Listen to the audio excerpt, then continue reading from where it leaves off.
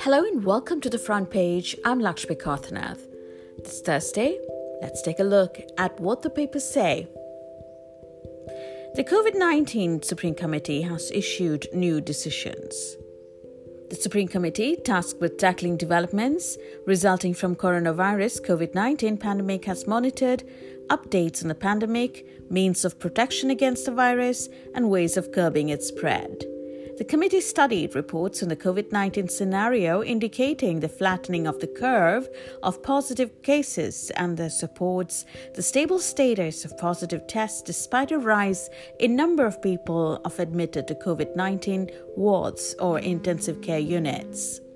Accordingly, the Supreme Committee took the following decisions scheduled to be implemented on the date of publication of this statement: to resume Friday congregational prayers and maintain the daily 5 prayers, provided the number of worshippers does not exceed 50% of each mosque and in condition that all abide by the precautionary measures set in this regard.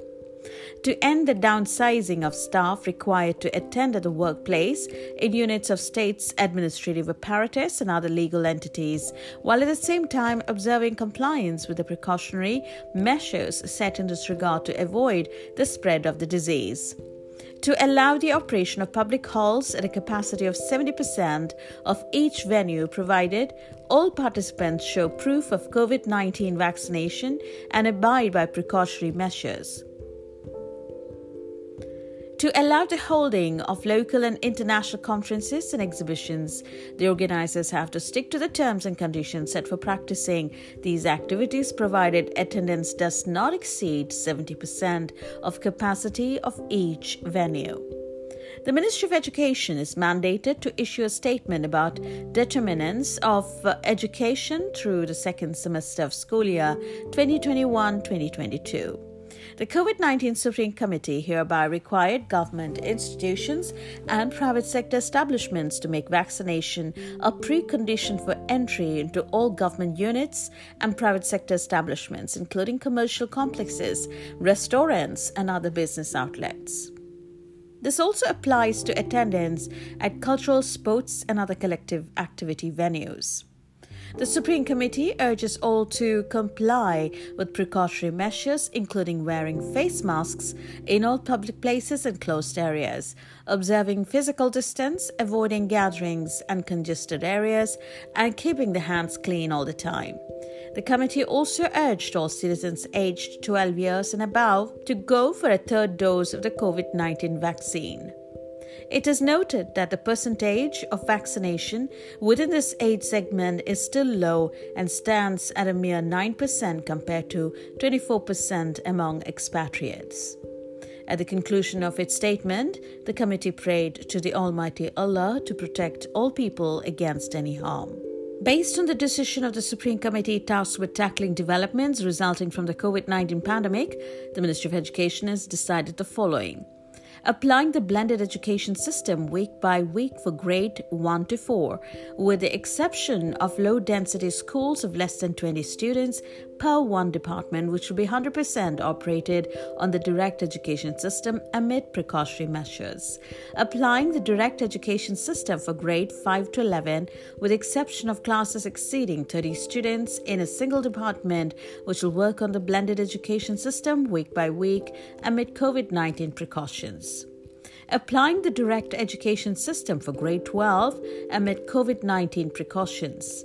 Early education and private schools will be operated in accordance with the Manual of Private and International Schools in the Sultanate of Oman regarding the adoption of the rules and principles of the General Framework for Operating Schools. These guidelines are subject to evaluation in line with the epidemiological situation updates. The spectacular topography and ideal weather conditions make Tour of Oman stand out from rest of the international cycling tours, according to the Deputy Cycling Director of Tour of Oman, and it starts today. Tour of Oman stands out, he says, from the rest of the races due to its spectacular stages along the different terrains of the Sultanate of Oman. They unveiled the details of the 11th Tour of Oman in Muscat on Wednesday. The 6 stages of Tour of Oman have plenty of opportunities for all cyclists, whether they are specialists in sprinting, hill climbing, or classic style. And that is the speciality of the Oman stages, and not to speak about the breathtaking natural beauty of the country as well. 17 teams will battle it out for the honours from February 10th to 16th in the 6 stages across Oman, which will cover a total distance of 890 kilometres. The championship will offer a total prize money of €101,380. 7 world teams, 8 professional sides, 1 continental team will all be participating, and 1 national squad will compete in the tour. Thank you for joining us. I'm Lakshmi Kathnath. There's plenty more on www.omanobserver.com and our e-paper. So thank you for joining us. We wish you a beautiful Thursday and a lovely weekend.